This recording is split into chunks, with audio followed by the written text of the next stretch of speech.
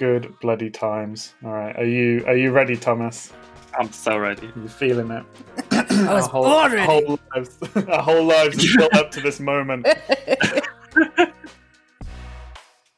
Hello, everyone. Welcome to the Future Friends Games podcast, a podcast for people interested in how indie video games are promoted. We are Thomas and Paul from the indie video game promoting company Future Friends Games. Hello, Thomas.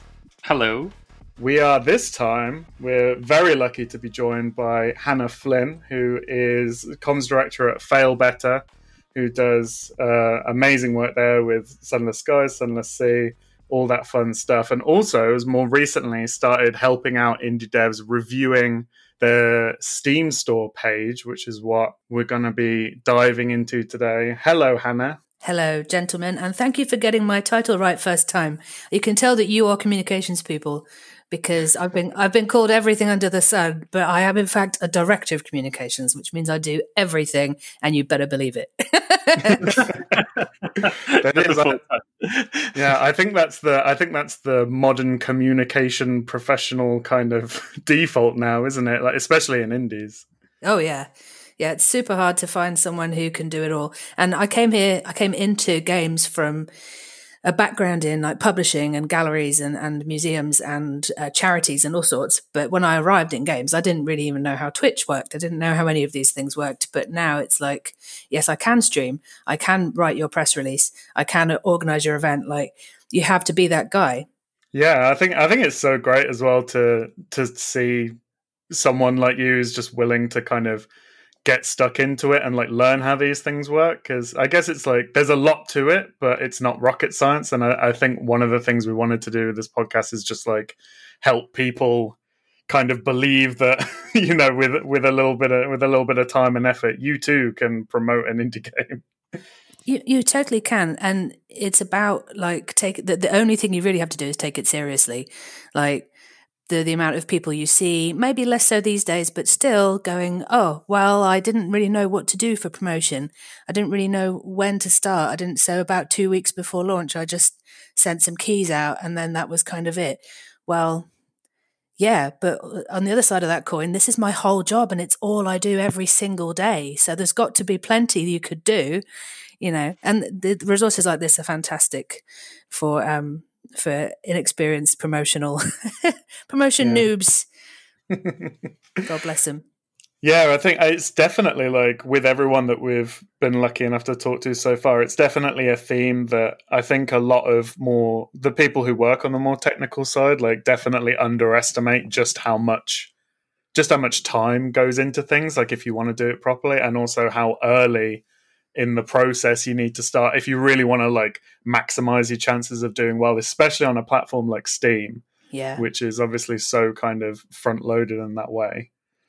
Steam is so wonderfully flexible though, like it is the one, like there's a reason that we thus far have been like a Steam first studio, or a PC first studio with a focus on Steam, because it has the best self-service tools. They give you a lot. They give you loads of data. They give you like the shirts off their backs basically to help you. So it is all there. You just have to learn how to kind of play it, how to finagle it. That is true. It's like kind of it seems so like enigmatic from the outside, and it can be like a little bit, it can feel like it's a bit of a black box in that way. But I think the more you get into it, the more you realize that there are levers that you can pull as a developer. Again, obviously, like if you start early enough and you start like building it up over time. Yeah.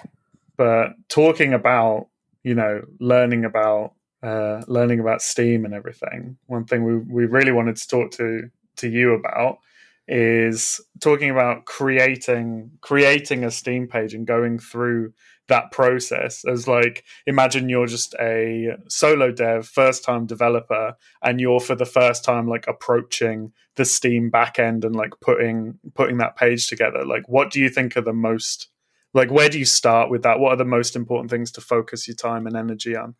It is so daunting, and it is because there is a ton going on in the back end of Steam. It has been developed over, 15, however many years, by various different teams of people who've picked it up, played with it, and put it down over the years at Valve. So bits of it really obviously connect and make sense. Bits of it are spread out and make no sense. So it's definitely something that you want to get both hands on and just mess with it as much as possible and read and click and look around and just make a mind map of where everything is. I almost fell off my chair with stress this week because I was trying to find something that I've used 100 times and I couldn't find it. So it comes to even the most kind of Steam savvy of us get lost in there sometimes. But I think the hardest thing that you're first faced with when you set up your page is the big empty box where the main description goes. It just says write about your game here. Just put some words in here. And having been a developer on Steam, we launched to Steam, I think, in 2014. We are now completely, when we look at that box, we think, oh, okay, this is where my GIFs are going. This is where I'm going to put gameplay GIFs. It absolutely does not tell you to do that. In no way recommends that you add that. But when I give people this advice that I give Steam store page advice on Twitter, it's the one thing that people adding to their pages that makes the most difference is putting gameplay GIFs in your long description. Somebody told me their conversions to wish lists went up by like 40% when they'd done that. Wow. But that is like a single data point, but it is so it brings the page to life, but Steam doesn't tell you to do that. So that's like thing one is look at your long description, break it down into points where you have each of the player sort of verbs, craft, explore, fight, whatever, and get a gameplay GIF in there that meets that that shows, that illustrates that point. So the player verbs are really, really, really powerful and strong on the page. And then the other kind of priority is making the whole page agree with itself. Like the first thing that people will get put off by is if one part of your page says it's full controller support, but the early access information on your page says you're still working on controller support. If it's not obvious and factually correct, it's something that's so easy to miss because it's like a checkbox somewhere else on Steam. Just make sure that your page agrees with itself. You're really trying to build trust with people. Like you want to give people every reason to trust you because you're an independent game creator. They don't know who you are. They don't know what else you've made or what else you've done. They have no reason to believe in your thing, but you believe in your thing. So you have to make sure that your page is 100% honest, clear. And then all the fun part is adding all the personality of the game to the page. But you have to do be complete and clear before you get cute and add jokes or whatever. I think that is good advice. Because people are always tempted, especially looking at games like ours, which have that Victorian British language in them. Sunless Sea and Fallen London and Summer Skies are very written in that style. So, whenever we are hiring for a marketing person, people really want to go for it and write this really complex cod Victorian English. And if I can't understand what it is that you're saying, but you're bombarding me with like Victorian British English jokes and whatnot, you've missed the mark. Yeah, and I guess I always have a feeling also that something maybe you could underestimate as a developer, that especially on your Steam page, you're going to get a lot of traffic from people that only go on Steam and they've never been on Twitter, they've never seen your game, they don't know what it is at all. So they literally get your store page. So I guess it needs to be quite easy to understand what you have on there as information. It has to be. I'm coming at this from all different angles and not really going through things in the order that I would usually go through them in. Sorry. But you have to. That's fine. We're just having a chat. You go for it. You have to really, really nail genre. And I don't just mean tagging it with the genre that you think it is. And this goes double or triple for games where you're like, oh, it's a bit sort of like this. It's not really like anything. It's a bit new. You have to say what genre it is. It's people shop in Steam in the same way that they shop in a bookshop. If you are a reader of crime books, you go to crime and you're looking for a crime book. People want to look at your page and know before they try the game that it's in a genre or a play style that they already enjoy. They just, if it's like, oh yeah, I've got some puzzles in it, but it's really mostly X. If it's really mostly X, put down X and get that in the short description, tag it that way, and then make everything on that page agree, like make it all consonant with that idea. So you've got a crime thriller game, say it's a point and click adventure, it's noir. You want the artwork to be black and white and maybe a bit of red. You want it to look filmic. You want it to say it's a point and click adventure noir detective game. Like, be specific, be precise. And I guess like one point about being specific is also you don't want to just address people that might like the game. You also want to address people that maybe wouldn't like it and like turn them away and make them not buy it. Yeah. At least that's our understanding. Because they would leave a bad review, which Steam is really not a big fan of. Yeah. Steam doesn't... the review system, basically human beings are shits no matter where you put them, and Steam is not going to be the place that fixes the problem with people leaving bad reviews or review bombing, like purposefully leaving tons of bad reviews as a kind of attack. That kind of thing happens, but that happens everywhere. If Amazon haven't fixed that, then Steam has no hope of fixing that. Mm-hmm. I think they could try. Yeah, definitely. It's been really nice that they've recently incentivized giving reviews as part of their sale events. That's been really cool. But yeah, you're quite right that you want the right person to buy the game, and you want everyone else to say thanks but no thanks. Because I guess your main goal is not just selling as much as you can to an individual. Your goal is selling to the right people that will like your game. Like, for example, we did work on a game called Vogel, where you play a bird that just flies around, and it's very peaceful, but it doesn't have a story mode or anything. It's just relaxing. Yeah. And the biggest fear for that game clearly was like people might go in and just then be like, this is really boring. There's nothing I can do. So like everything just says it's a meditative game, no goals, no mission, just relax. To be really clear that if someone buys that, they know there's no story mode. This is it. Just chill. It's not a big achievements thing. It's not a hardcore game thing. Yeah. I think just that, like just being quite honest, maybe with obviously the best possible light, but with what your game is, even if it does sound counterintuitive. I think another example we had was a game called Frog Detective, which is really nice. Yeah. Extremely funny, but so short. So it does have a big GIF. It's like an hour long. It does have a big GIF on the store page. It says this is like an hour long, this game. Yeah. So if people want a longer game, they don't go in and are really sad. Yeah, absolutely. It's people need to... It's so hard if it's just you and you are the person making it, and you are also the person who has to talk about it. That is really hard, and most people can't do both of those things.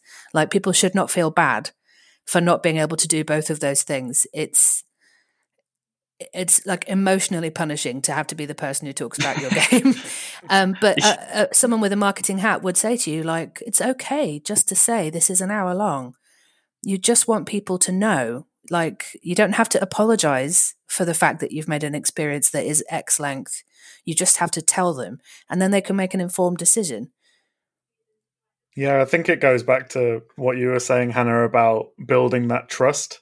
Yeah. You know, I think because that's something that I say to everyone that we work with. Like, that's really the goal throughout the whole campaign, is in a very kind of traditional marketing way. What you're trying to do is have those points of contact with people where over time they kind of build up, and they make that decision ultimately to say, like, yes, I'm going to buy that game on day one. But to do that, you have to make it really clear what it is, and you have to really build up that trust over time. But then on the flip side of that, on Steam, when people are just confronted with your Steam store page and they're making that snap, like, impulse decision, I think it was really interesting what you said about, like, players almost need to know that that it is something that they have enjoyed in the past, or that they know it's something they enjoyed.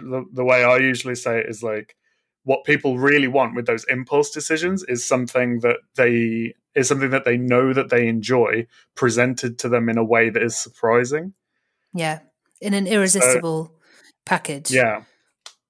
So I think that's why, like, when you say, like, the kind of, because I know a lot of indie developers, like, they like to genre blend a little bit because they think that making something that feels different is going to drive people to get it, because they think that people want these like new experiences and everything, whereas really like it's almost better to like reassure people and say like, no, this is something Yeah.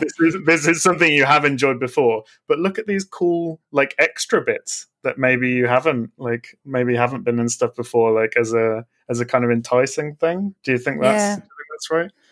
I think that's absolutely fair.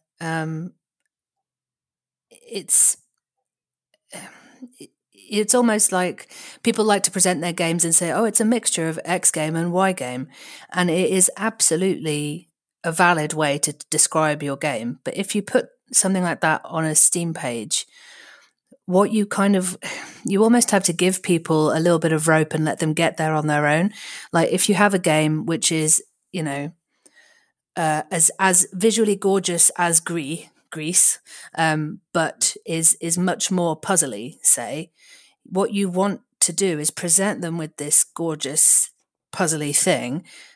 You want to give them enough information on the page that they who have played Greece go, oh yes, that reminds me of this other game that I really liked, but I can see this one is a bit more puzzly.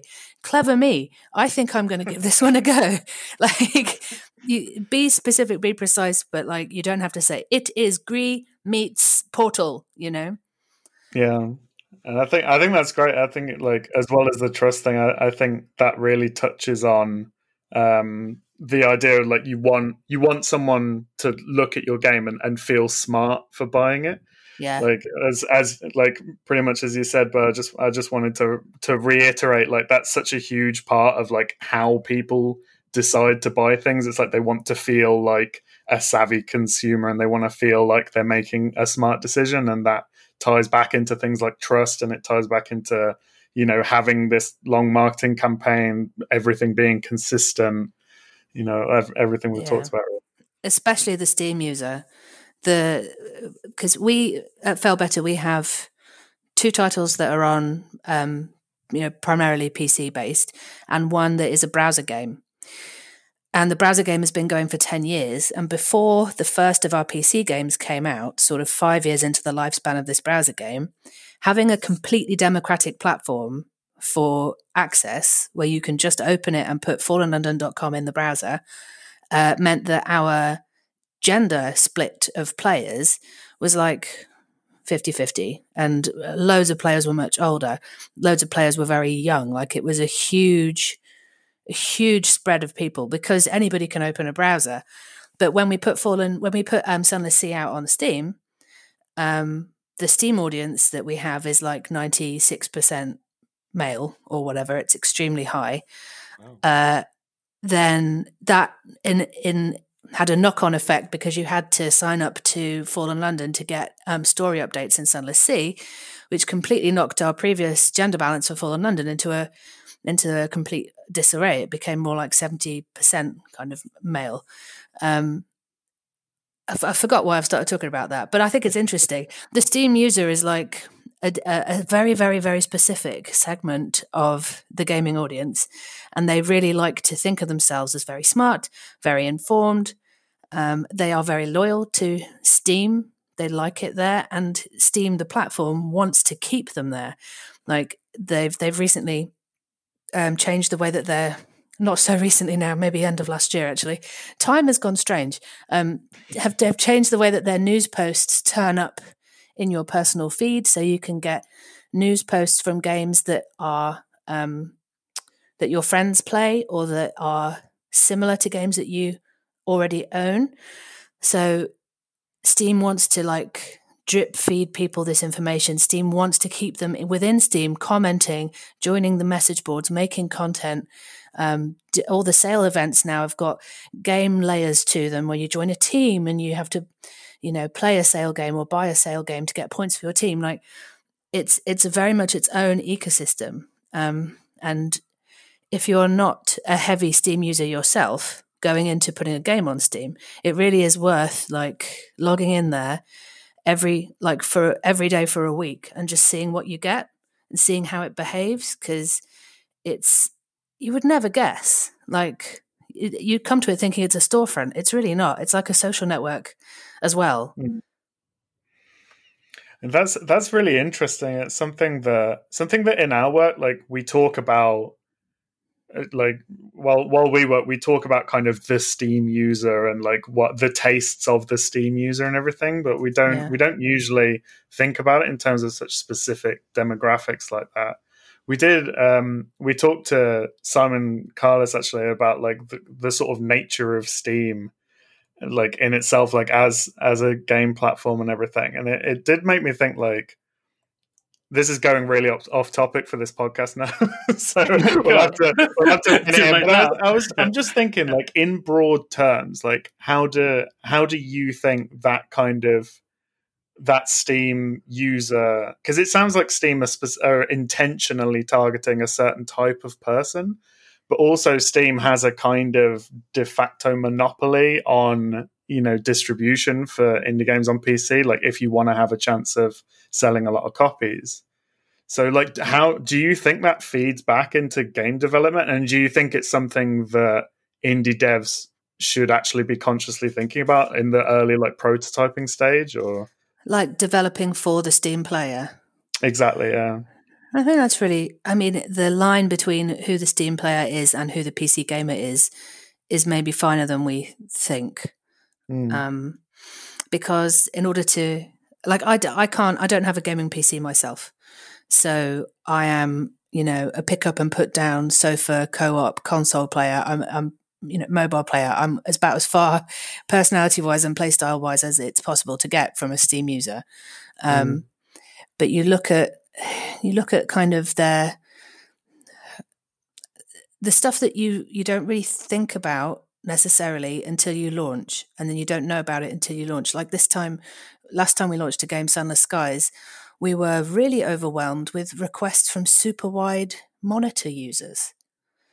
So the Steam user is like, and I learn about them a lot professionally, right? But I can't embody that mindset unless I hear from them. There's always going to be something that I don't know. So you have to think about that person in terms of they have a desk or they have a big gaming laptop. They sit upright in a chair to play. They have a monitor of this type. They're interested in specs way more. You know, obviously console players care about frames per second and stuff, right? But they don't care about like the in-depth stuff. They care about their graphics card. They bought all these things. They put that together themselves maybe, or they had to spec up a machine and get something that would play the stuff they really want to play. Like their investment level is extremely high, and it's a lifestyle thing, not just a shopping habits thing. I mean, this is all kind of on the fly. It is really interesting. It's like who they are. And they just never cease to surprise me. And if you, the main thing that we learned was to support Linux, because the Linux people, there are about 15 of them, but by God, they're loud. Yeah, they care. They really care a lot. We know about the Linux people as well. But, I think it is like sorry to put you on the spot. It's not something we were really planning on talking about, but I do think it's really interesting because we talk about genres that do well on Steam a lot, and we talk about that kind of player. But I think it's like, you know, if you're starting to develop a game with that mindset of like you want to do well on Steam, you want to sell a lot of copies on Steam, like these are probably considerations that you have to make, and it's tricky, isn't it? Because if you're trying to look a few years in the future, like what is that person who today they care about super wide monitors, but who knows what like technological leaps might happen in the next few years that then they'll be thinking about as well. So I think you're absolutely right that kind of trying to follow along with their needs is like a worthwhile thing to do.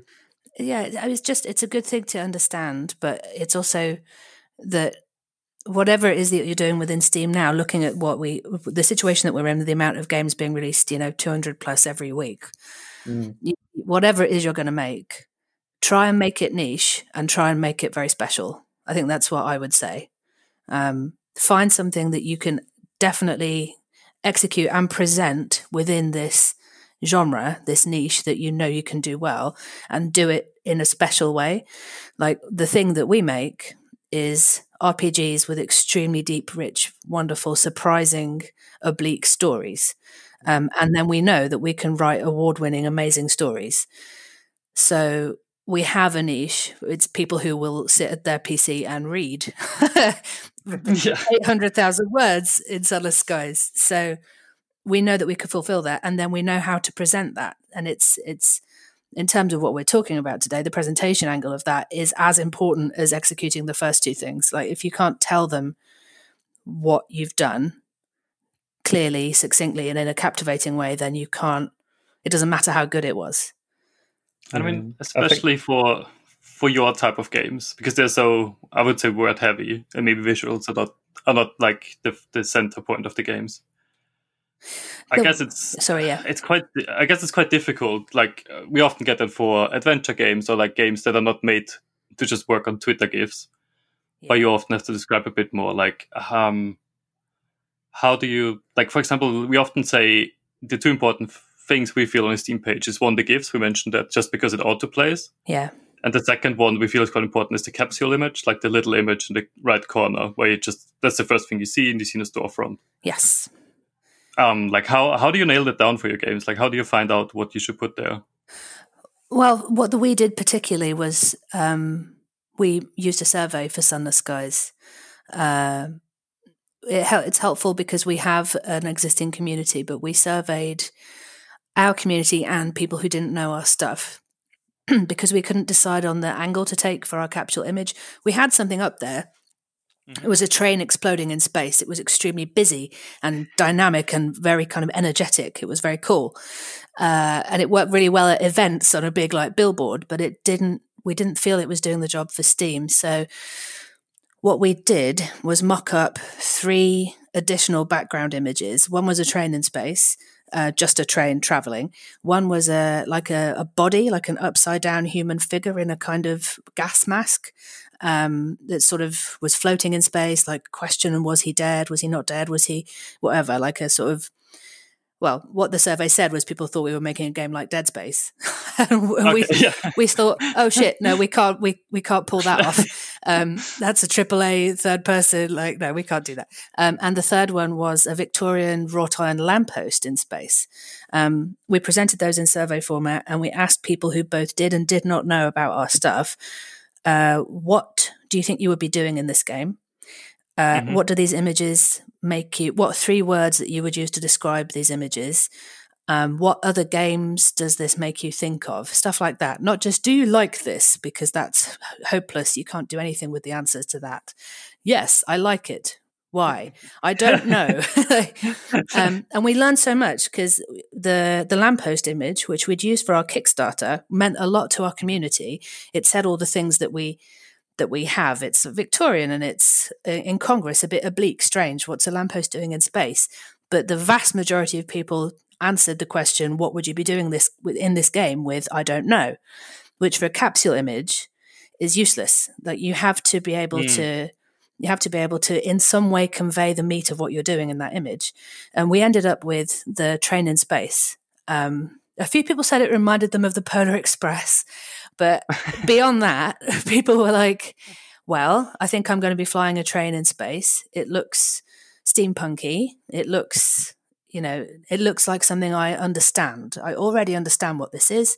And from what I can see, there's we put then a serif font logo over the top, so it looks a bit Victorian-y. It looks very literary, and the train with the font and everything added everything together to give a really good first impression of the game. I'm now embarrassed to admit that I was one of the people nostalgic for the lamppost. No, don't be. It doesn't. You're not Mr. Steam. Mr. Steam doesn't understand, but you get it. Yeah, we're cool. We get it. Oh, you know what? And we put that this is a marker of what good comms work is. We used that for our Kickstarter, the lamppost, because knowing our community, and 11,000 people backed our Kickstarter, so they saw the lamppost with the purple star field and the kind of white font, and it's all very mysterious and cloudy, and they went, oh yes, more of that. Fallen London Goes to Space, yes please, and gave us, and backed us. It's just not the same as I'm scrolling through a tag on Steam and I don't really I don't really know what any of these are, or like popular, new and upcoming releases or whatever, and like, oh, it's a Victorian sort of steam engine flying through space. It says a lot as well as being intriguing. I think a lot of the time people think that marketing is like, ho, ho, ho, let me intrigue you with this stuff, and then you'll come and find out more. No, people have no time to be intrigued these days. You have to say what it is straight away. They have no this is a mysterious tweet. I have no context for this tweet. I don't understand it. Scroll. Like, you have to be very clear. Yes, that's a constant battle for us on all platforms. Yeah, and that's so sweet because people are really thinking about it and trying to engage with marketing. But there are some things that are just not how it works. One of them is like, oh, super intriguing, like make them guess, give them a mystery. And one of them is like, oh, let's do a competition where they can win a figurine of this character. They've not played the game yet, so they wouldn't care. So the competition isn't going to go anywhere because they don't know that character. Or like, oh yeah, let's print out loads of really complicated merchandise and ephemera and send it to all the different journalists and spend loads of money on it. Like, oh God, no. Please save your money for like a Reddit ad, please. See, this is why we have people on the podcast, so we don't have to say it. Yeah, I hope all your clients are listening and taking notes. Don't worry, they're all fully aware of our feelings on this. But yeah, it is. I think it's just a fantastic point of always. I mean, the way I usually talk about that is to say that like you always need to assume that anyone looking at what you're putting out has never seen anything about your game before ever. And I think from the way that you're talking about, it feels like that's probably, doubly true for Steam, if anything. Yeah, you just need to be so aware of that all the time. And I think also like what Hannah said before, just like using Steam for a while, I think is really helpful for that, because then you see where how the little list looks like, what the capsule image can look in them, what the recommendation window looks like, and then just trying to imagine if somebody would actually be able to read your image if it's really small. Like, is that something you can convey, or does it get lost? I think just like trying to figure out where the different assets you put into Steam get placed as well is really helpful. Yeah, the main one that people don't realize is thumbnails get turned into a GIF, and those thumbnails turn up when you mouse over the game information on other pages elsewhere on Steam. The short description and a short GIF of the first few thumbnails will turn up. So if your first 3 thumbnails are like just gorgeous, concept-y, no HUD, no obvious verb present, then it's not doing as good a job as, if you've got a crafting driven exploration game. If thing 1 is I found ingredients, thing 2 is I'm doing my crafting dance over my little cauldron like Link in Breath of the Wild, and thing 3 is here is the thing I crafted and it's exciting, that Steam will take that and use that as a little miniature advert for your game. Like, you would never realize that looking at the back end, where it's just like put thumbnails in. Yeah. Thumbnails go here. Yeah. No further explanation. No guidance required. That's such a good point as well about like using that to almost go like a level deeper, like thinking about what you were saying about the capsule image really selling kind of the promise of like what you do in the game. Yeah. And then you can use those next few images almost like your capsule image is like the headline of what you want to say, and then the next few images are like little bullet points of like, here's a few features of the game that you might be interested in. Totally. If you like that thing. And use like, you can think about the advantage that indie developers have over AAA and more faceless things is the personal connection and the personal touch. And you can go from headline to 2 bullet points of really exciting stuff, your best stuff. And by the way, people need to include your best stuff. Don't hide your best stuff until they've got the game. Why would they buy it? This is the other one that really does my head in, and I'm always trying to tell people like, Jesus Christ, what do you mean there's a whole separate mode with a different, I don't know, there's a whole separate way of input. You have to turn the controller upside down halfway through. Like, fucking tell people that. That's awesome. No, I want them to discover it. You can't see me, but I'm jumping up and down with both my arms in the air in acknowledgement of this. Yeah, and people worry about spoiling stuff. Like, fair, but unless you're specifically saying the big bad in this game does X, Y, and Z, and that's like you don't have to say that, but you should show who they are. You know, you can approach it in a way that's. I lost where I was going with that. Oh yeah, I was talking about Steam personality. The thing that we have is personality. I was looking over a page for some developers who have brought out this bullet hell adventure game called Ita. It's coming out, I think, in the next few days. And the developer is this chap who lives in Italy, and he's gone around these amazing stone gardens with massive stone faces and stuff carved right into the walls that are extremely atmospheric and brilliant. He used that as the inspiration for the environments in the game, and all the personality in the page is him talking personally, using like English as a second language kind of language, just his natural language, which is so personable and wonderful, and sending all the pictures out of, he discovered these gardens that he found really inspirational, and just like a whole image gallery of them. And it's just so good. And you really feel like this guy's putting in all the work. He's made this fantastic, and the trailer is fantastic, and all the thumbnails are fantastic. Like, their page is extremely good.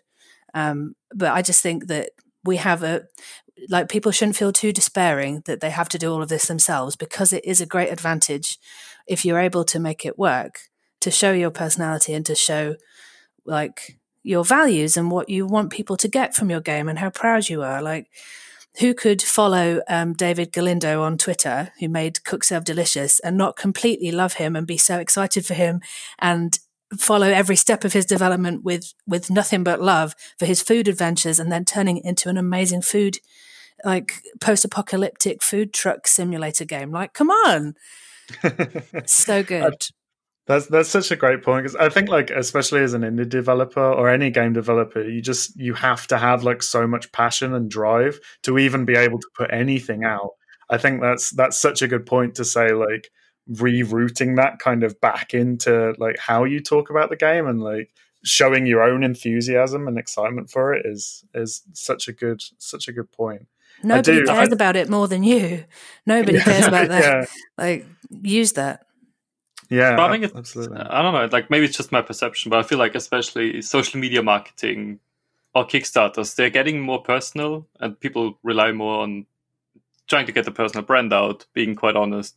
But I think still often Steam pages are quite dry or quite corporate. I wonder if that's something that's about to happen, or if there's a reason for that. I think people look at the sort of big blue behemoth of Steam and think that that's what they have to do. It's one of those kind of internalized truths about it.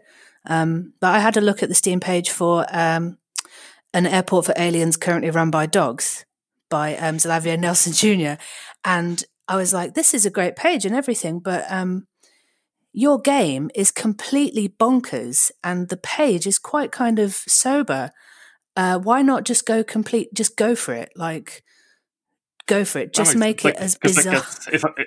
If I click on that game title, I want something weird. Yeah. There's room for everything. And if your game is legitimately extremely weird and strange and funny and unexpected, don't feel that you have to fit a kind of corporate page format, or there's anything you have to do. If your game is that weird, show the weird, like, get your freak flag out and be extremely weird. The only tiny thing I wouldn't do, and I always end up recommending people don't, even when they like, people like to put funny things in the date coming soon. Like, if your game isn't out yet, they like to use like an in-game year of the future, or like when it's done. But like, if your thing is that you're putting up your game and you want to be seen as like a belligerent person when it's done, is fine.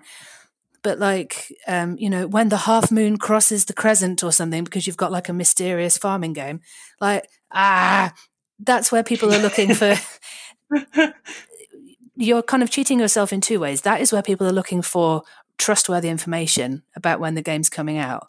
So if you don't have any recent updates in your update queue and you've got a made up word instead of a real release date, like, you're eroding trust there. And secondly, if you have a real release date, then when it comes round, Steam algorithmically kind of starts recommending you and showing you to people. So if it's made up or if it's kind of flavorful, you'll miss out on traffic that way. But everything else, go nuts, I think. And I guess like on the date, I guess also Steam pages just have really good SEO. So if you Google most game names, the Steam page is the first thing that comes up. Yeah. So if someone is legit looking for your date, that's probably the place where they would look. Too true. I do want to talk now that I've finished jumping up and down with my arms waving in the air. I did want to talk a little bit more about this idea of like not holding too much back. Yeah. It's something, because obviously like a lot of the games we work on, like we don't really need to worry about that. Like they're very visual. They're kind of sold on like the action elements of them. But we also work on a lot of games that are, you know, a lot more narrative driven, like a lot quieter, slower pace, things that don't necessarily translate as well just into like GIFs and things, that visual style. Yeah. I think for like, I love Sunless Sea and Sunless Skies, and I think they're great. And I think like in those games, it feels like there's so much all the time that like you can show a lot of that stuff without really giving away too much of the whole experience. But what do you think about like a more contained story, like a more linear kind of story? Like when it's the question we always get when we work on games like that, is like, oh, we like, can we show this? Like it's a spoiler or something for, or not necessarily a spoiler, just like an environment that happens in the second half of the game or a character that's introduced later. Like what do you think about showing all of that kind of stuff? I think the thing to bear in mind is that people are stupid and forgetful. And you show, so we had in the Sunless Sea trailer, there is this eyeball that opens up and there's a big like musical sting over it. It's a massive eye that you can sail over it in your ship.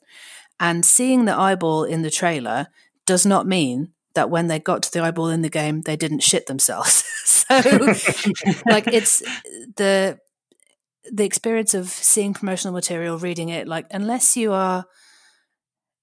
miraculously this person who's not yet to play your game is going to pore over every single thing you say, memorize it, really take it apart. And if you have someone who's that committed, brilliant, because they're already definitely going to buy it. Great. Yeah. And they'll probably get two of their friends to buy it as well. Yeah. Then just sort of allow for the fact that you the curse of knowledge is that you know your game best. You probably know the best bits. You will discover that people will find bits that they think are the best bits, and you will learn from them playing it, and then perhaps hopefully feed those back into your promotion and update your page and keep it fresh when you find out what people think the actual best bits to play are. But you can kind of assume that people will forget and give yourself license to just talk about it. I think it's quite interesting compared to if you watch film or trailers for shows like on Netflix, such as from a cinema film. They basically show the whole plot and people are still going to see them. Whereas I feel for games, there's often the fear of showing too much will turn people away. Yeah, which is super. Yeah. I mean, there is something to be aware of in the parallel with film where there's that thing of, oh, they put all the best bits in the trailer, and then people feel disappointed. But a film is a transient experience that's only so long, and I don't think it is possible to put all the best emergent experiences of a more narrative-driven thing in a trailer and have people come away disappointed. I don't know, because our stuff is so broad that every single playthrough will be different. Every captain's life in Sunless Sky is different. So it's difficult to say. I remember that there was quite a lot of discourse around that Dragon Cancer because it's a linear story that was let's played all the way through a lot. And people that I think the developer or whoever really felt like people were just watching it and they weren't buying it. That is almost a nice problem to have, because if someone's bothered to let's play your entire 6-hour game, that means they really, really liked it. Yeah. But I mean, I always say, like, anecdotally, from my perspective, there's a couple of very narrative heavy games that are like my favorite games ever that I bought because I saw let's plays of them. Yeah. And I mean, like, there were things I was kind of interested in anyway, but then like someone I recognize on YouTube had done a thing on it. So I watched a bit of it and I was like, oh, this is great. They're having a lot of fun. I want to play this as well. And even, even going through the stuff that I'd seen on those videos, like, I still had a good time with it. It didn't like ruin the whole thing. Yeah. And we have a whole kind of personality type that plays our games that really wants to know as much as humanly possible up front, so they can avoid making choices that they don't want the outcome of. Because we don't do branching stories, we do quality-based stories. It's much harder sometimes to predict what your actions will then cause to happen later. Sometimes things happen that are a total surprise because of stuff you've done, rather than, this is the story choice tree to get the outcome you want. You have to go, well, you need to collect a few of these, meet this person, talk to this person, but don't go into their house. Like, it's very complex. Yeah. So it's extremely hard for our games to replicate exactly what it is that you've seen. Or even to see everything in a playthrough that you will have seen in the trailer. It's extremely broad and a big play area and a lot of traversal time to see everything. So it's not something that I worry about. And I would say to people, don't worry too much about that. Just make sure you're putting your best stuff in there, whatever that is. Yeah. You know the best bits. Yeah, I think it's context as well. I think everyone in a story-based game, I think everyone, like Dark Souls is the example I'm thinking of. First playthrough of Dark Souls, you meet a character, you look at them, you're like, oh yeah, they're weird, like everyone else, shrug. Then something happens later in the game. So then on your next playthrough, you meet them for the first time, and instead of being like, all right, shrug, you're like, you bastard. I hate you. I hate you my steel.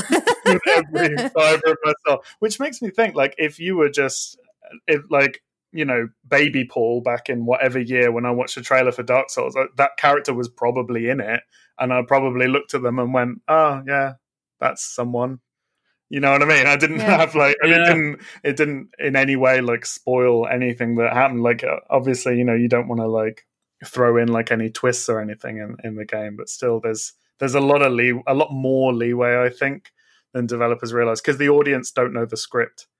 That's kind of what I'm getting at. And you'll be really lucky to have someone out there who really wants to go in blind and has just put the release date for your game in their calendar, is not looking at anything you're putting out. Like, that's a tremendous thing, but you don't have to worry about that person. That person is self-selecting out.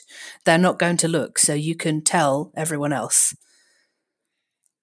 Yeah, you can show the things for the people who just can't wait and want to follow your stuff. But then it goes back to, as I say, you always have to assume that people seeing the stuff you put out are seeing it for the very first time. Yeah. Because there's such a huge, like, I think people really underestimate like how big the pool of people is that they're talking to. And even if you go back to the same platform over and over again, like, chances are you're not going to be hitting many of the same people, depending on all sorts of factors. But there's a new player joining Steam every day. Well, I mean, thousands who will never have heard of you before.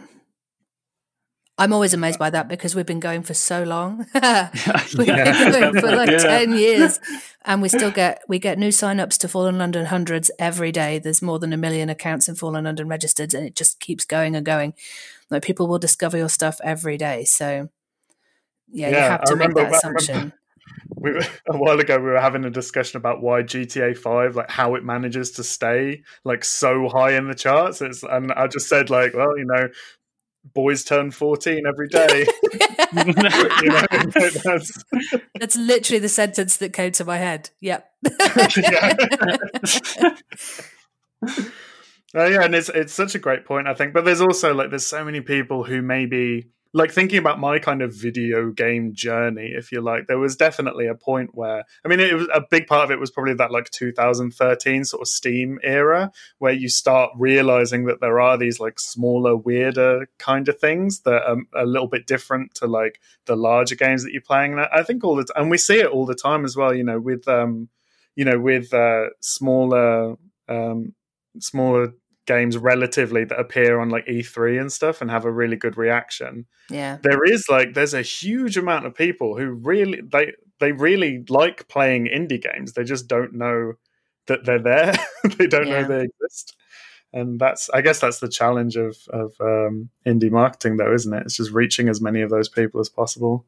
Yeah, and it's I mean, coming back to the first position we came here with, and it's all of the efforts that you make are nothing without a compelling, honest, accurate store page that really explains the genre and the proposition, the verbs, what is the player going to do, shows it all with as much action as possible, and just gives them no reason to, if that's their genre, gives them no reason to skip it. Yeah, because they've got to. It's got to be the one. It's got to be the one that's like, oh yeah, this is the one that's gonna take me back to my childhood and make me feel better about everything that's happening in now. Too real for podcasts. Sorry. Too real. That was a lockdown thought. Yeah. But like, because you look at so many different store pages, Anna, is there any other like levers that you think people often forget to pull? I'm just looking at my... Like capsule image and text aside. Yeah, so I, outside of my work at Feel Better, I put together reports for people based on their Steam page just as a kind of a health check. And I'm just looking at the format I use. I look at the capsule art before I look at the page, and I make a guess about what I'm getting, and then I check that against the page. So a good thing for people to do is to show their capsule art to people who have not got a clue what the game's about, and ask them those questions like, what do you think you would be doing in this game? What kind of genre is it? Can you tell? Because that is so important. Remembering to add tags with your developer account, because developer accounts have more weight than audience accounts.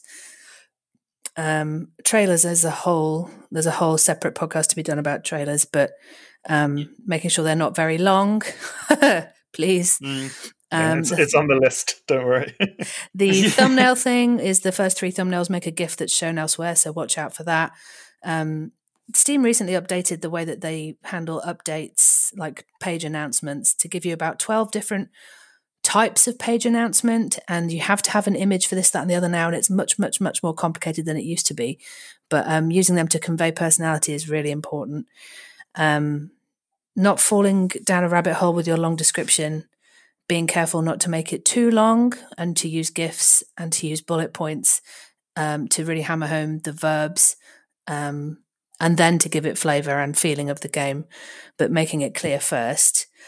And then making sure the whole page agrees with itself. So like making sure all your checkboxes are up to date. Like the ongoing thing, the job of the Steam page is to look back at it always.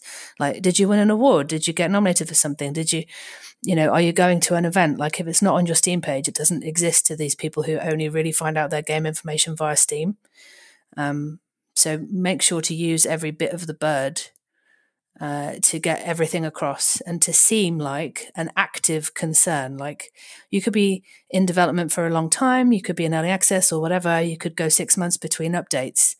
But it's definitely possible to say something in between to keep the page looking like it's a game that you still care about. Because a big part of what people want who really want to support indie games particularly is that personal connection. Yeah. I guess that goes all into building trust. Also, like, as you said, awards, reviews from press, you can embed maybe. Yeah. Trying to get your user reviews up.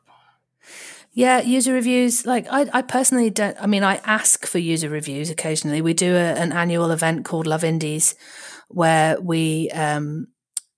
It's basically about raising up indie game creators. So indie game studios across the world get involved, and they all like rate and review each other's games and encourage people to go back through their Steam library and to look at the games. Because a lot of people, even if they like a game, won't have bothered to leave a review. Like they just don't think of it sometimes. So we have like Love Indies review hour in the middle of the event where we encourage everyone to just take. Maybe it only be half an hour these days. I don't know. Some people have a lot more time on their hands in lockdown. Some people have a lot less. So whatever they can manage, I guess. And just to go through literally and just give a thumbs up in a few words, if they felt positive. It's not about asking for positive reviews, or just to leave a review on everything that's tagged indie in their library, because that makes a huge difference. But the main thing is with reviews, I feel that if you are sitting in like mixed, to have something on the page that addresses it, whether you're going in and responding to reviews that are factually incorrect, or encouraging people to return if they've said they would change their review if things changed, or having an update on the page, which is like, here's an upcoming patch. We've heard X, Y, and Z from you. Here's, A, B, and C that we're doing in response, just to seem active, alive, and connected to the game. But yeah, like we said, the reviews on Steam is not a problem that is going to be miraculously fixed because people are shits. Most people are wonderful, but people can be shits. And I guess especially when you're in mixed review territory, I guess it's worth putting a lot of time and effort into getting that up so your little review line changes the color to blue, because I think psychologically that makes a big difference if somebody sees your page for the first time. Yeah, definitely. I think it's all part of the process, as Hannah said, about like making the page feel alive and like tying that back into trust. I was also interested because way back in the heady days of the beginning of this podcast, I remember you were talking about like, for a lot of Steam users, Steam is like a platform unto itself. It is like a social platform and everything. So like, how do you think for an old timer like me, like how would you describe that like relationship when it comes to the actual Steam page itself? Like, do you see a Steam page as being like an extension of a community hub, or do you see it as a hub in itself, or maybe like, do you see it as someone's like personal like Facebook or Twitter or something? Like, how do you approach that aspect of it?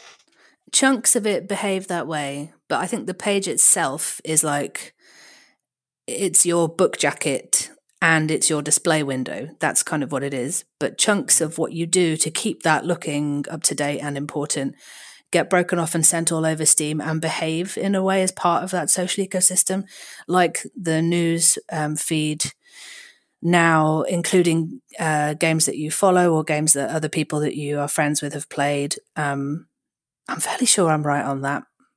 I'm fairly sure that's correct. So you have to kind of think of it as something that is alive and that has a life outside of just existing as a static page that people come to when they're ready to buy.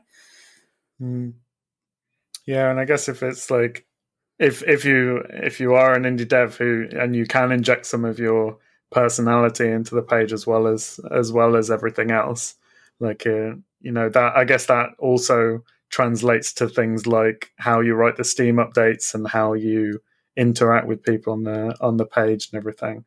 Yeah, and then you get into really gnarly communications territory of like, the way you talk to people is a reflection of the values that you have and the kinds of people who you want to play your game. Do you want them to have congruent values with yours? Do you want them to, we have a little trouble on Steam sometimes because the very broad kind of Steam gaming community is sometimes not quite so socially aware as we are. And we're not trying our best to court those people and take their money as well, because we don't want people to have a bad experience with our games. But there were threads on Steam when we launched Sunless Skies into early access that were like, why are the first 3 characters I've encountered black and why are they in positions of authority? That's historically inaccurate. Like, yeah, and the flying space trains are super accurate. So you have to kind of, this is like the commitment that you're making really on a really deep level, and the kind of the interchange that you're having with this community is sometimes you're not going to agree with them. Then you set yourself up for community challenges and not just PR and marketing challenges. But if you think up front, like, yes, our values are this, they are enacted in the game in this way. We would talk about the game in this way, which is native to us and our personality.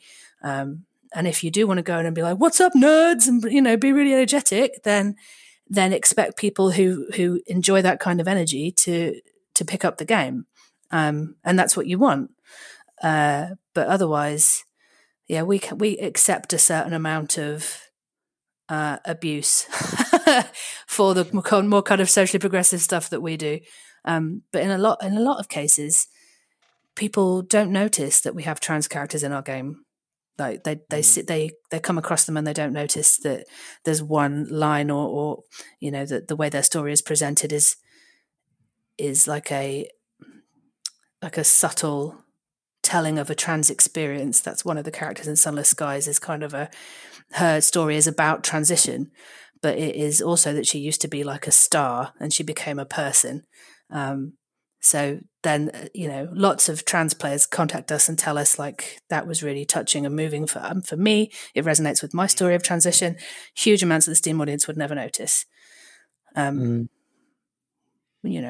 Maybe we're just kind of giving them a little taste of something that might change their mind on something in future. But one of our things is not to completely hit people over the head with it, because it does cause tremendous amounts of upset and heartache for us in trying to deal with them as well. We just want to be able to do our jobs and make games that our core audience will love. So I'm really glad that you brought that up, because it's something I think as an industry we sort of dance around a lot, but there is definitely that element that you just, I think as any developer you need to be aware of, and especially if you're on a small team or a solo dev, like it is something that probably sooner or later, even like a lot of time, even if it's not intentional, like you just put a character in that maybe to you it's like, well, this is a person, this is how I imagine them, and they don't need any further justification for why they exist in that way. Whereas there's obviously, in video games as a whole, there's this idea that like certain humans need extra justification than other humans. I mean, that's just one element of it, obviously, but I think it is an important aspect to be aware of when you go into these spaces. Absolutely. As a solo dev particularly, if you have firm personal beliefs and you want to put them out there in your page, it's really important to prepare yourself for what Johnny General video game player might want to. If any certain amount of attention comes your way, you will get some kickback depending on what it is that you've put in or said, and it is always emotionally really, really difficult. Any kind of attention over a certain, like when it ticks over a certain level and you start getting people who would not otherwise have cared finding out about your stuff, then that's like my least favorite part of my job.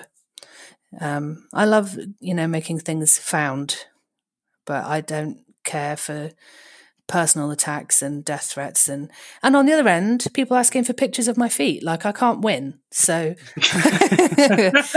I just try and get by, and we do find generally feel better. We do find, because we have a very long-standing and very supportive community who get it, and we just are trying to add to those numbers. That's kind of our growth. Yeah, absolutely. I think it ties into knowing, like you said, like putting across like so much of yourself in the game, like knowing what message you're trying to put across and like what your values are, and then if, as you said, like if people don't share that, then make it easy for them to not engage, I guess. But yeah, it's tough because a lot of the time they'll just make stuff up. But yeah, I'm sure people listening this far into the podcast will be aware of these things. Okay, we need to find a more positive note to end on. Yes, because I feel like we were doing really well at like coming to a kind of conclusion, and you were like, I'm really glad you brought it up, and you're absolutely right to. It is an important thing. It is an important thing, but it is sad, and it's like it's not a great part of being a dev. But I think. What do you think, Thomas? What else do we need to talk about for Steam pages? We've been through so much. We really have been through a lot. Yeah, we haven't talked about broadcasting. Oh my god, we haven't talked about the night streaming. Yeah, that is good. That's quite fun. Because that makes people happy. Yeah, everyone loves sitting on a stream getting live action abuse from people. Broadcast on Steam is a funny one, right? Because there is no internal ecosystem of people who only stream within Steam, like people have a Twitch channel. I don't know. They set it up, they made it, they've left it now to see what will happen with it. And what has happened is there is no incentive for people to be a streamer who only streams on Steam. But devs can definitely use it in a way that is really useful and helpful. And a really nice example is something that we did just this weekend, a couple of weekends ago, which was a digital event within Steam called Ludo Narracon, so focused on narrative games, that's set up by the publisher Fellow Traveller. So we ran a stream for like 3 days on our page that was a mixture of us playing the game, talking about how we wrote it, and showing a future update. And then we looped it. So this whole event was like 40 different games. Each page had a bespoke stream of developer content, behind the scenes stuff. And I'm fairly sure it's going to be one of the most successful promotional things we've done all year. Because people want to hear that information. They want to, and it was, of course, accompanied by a sale.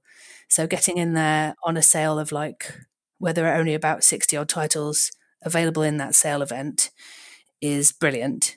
So yeah, that was one really nice application of broadcasting that it's a lot of work, but it absolutely pays off.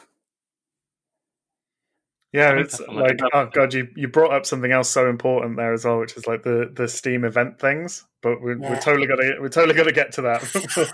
We'll talk about the Steam streaming first. Like working with like small developers and things, usually like kind of, because obviously they have very limited time. A lot of the time, like, you know, even if they are like willing to do the stream themselves, it's like the launch day isn't ideal, obviously. Oh god, it's awful. No, so painful to try. Yeah, but so we usually kind of come to the compromise of like on launch day you have this like longer looping video, which is maybe like gameplay with commentary, or maybe you do one which is live and then you loop that longer video and you try and keep that going while obviously Steam is directing traffic towards the page. And we've found that like it feels like it is a kind of extra layer of almost like building that kind of trust and stuff when you have the stream going, and also being, if you can get high enough like in terms of view count, we've found that you can quite easily get onto like the front page of Steam on your launch day, just because of like the kind of the traffic that Steam is sending there anyway.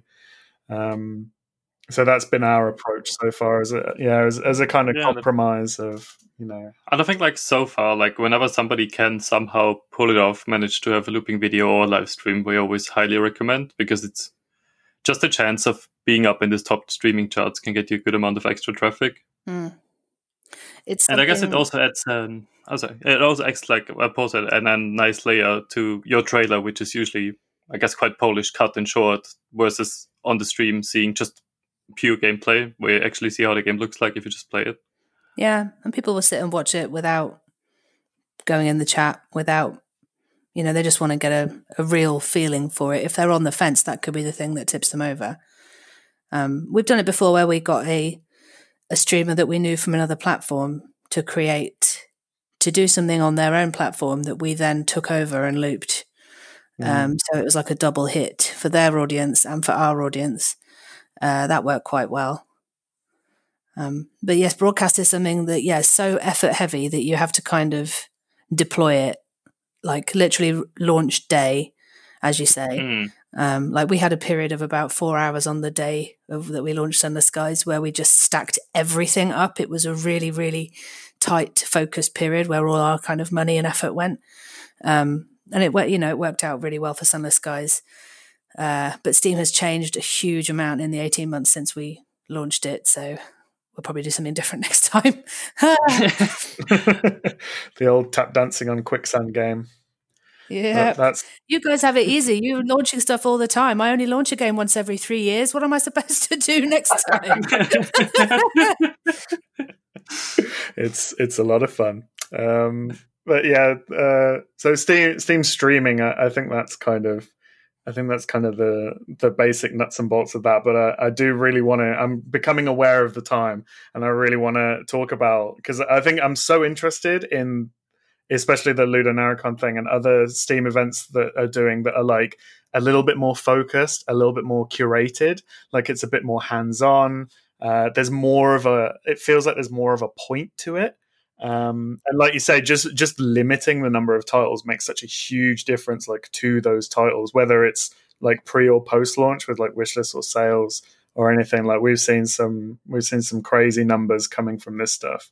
Like, do you think like after the success of this during this crazy hell year of 2020, like do you think this might be, talking about the future of Steam, like do you think that might be something that Steam start doing a bit more of, or do you think it's something that will be too much effort for them in the long run? Or I think a lot of the time it is a publisher or a developer that are doing the heavy lifting on like curating it and like all the hands-on stuff. I think that's my impression. Certainly in the case of like thematic ones like Ludonarracon, the Steam spring, what was it called? Spring seasonal event or whatever, I think is more so led by them. So if they consider it okay to do like seasonal ones or annual ones, ones tied into the Game Awards, tied into PAX, tied into all these events that may never be physical again, who knows, then leaving the curation of the themed ones in the hands of bigger publishers or indie developers is actually not a bad strategy for them. Like they get the most of the work done for them, and I think it does great business, definitely. Like Ludonarracon was the second year we did it, and this year the 50% more people looked at the page during the weekend than last year's event. So it's definitely on the up, and that could be because of the increased Steam users due to the lockdown, etc. We'll have to see for next year, but also Steam's membership is going up every year. So, yeah, and I'm just looking at Ludonarracon stats that Chris Wright, like founder fellow traveler, was tweeting out. Like one says on average 900 extra wishlist per event day for every unreleased game. So that's obviously quite a huge bump in wishlists. Yeah, and wishlists are becoming an even more like.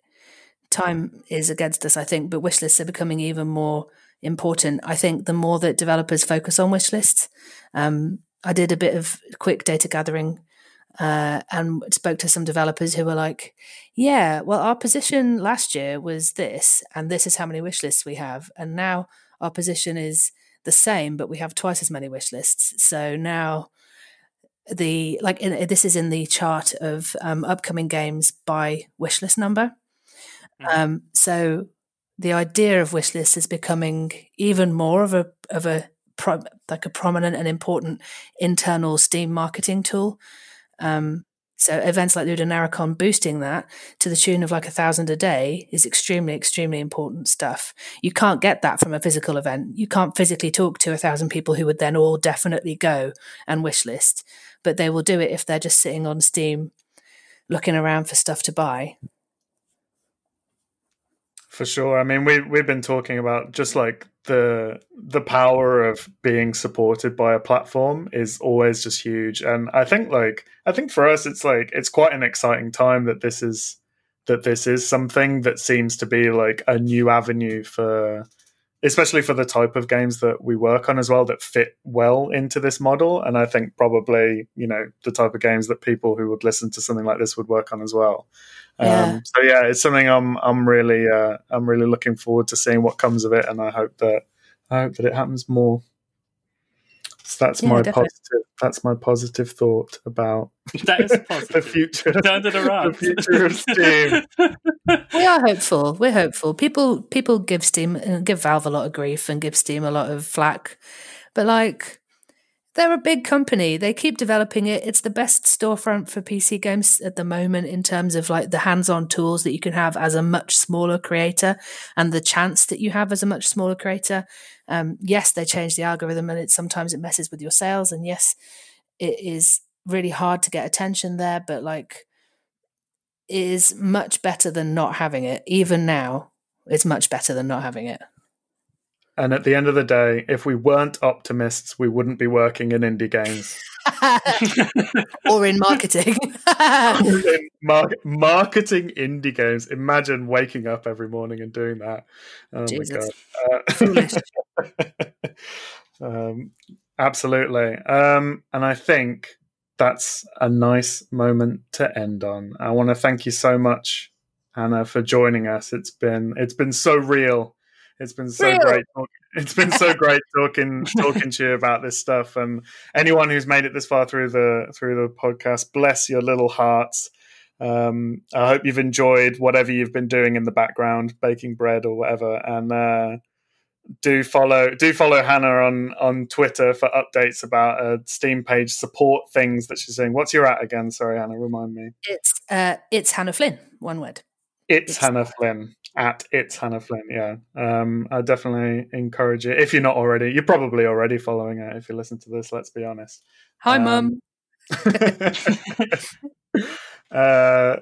Thomas, do you have any final thoughts for today?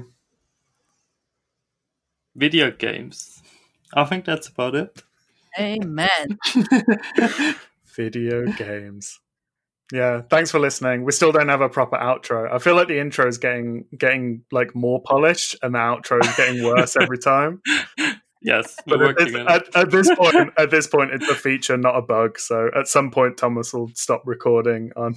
Yeah, I think it's now, and that'll be the end. All right, thanks. Bye. Bye.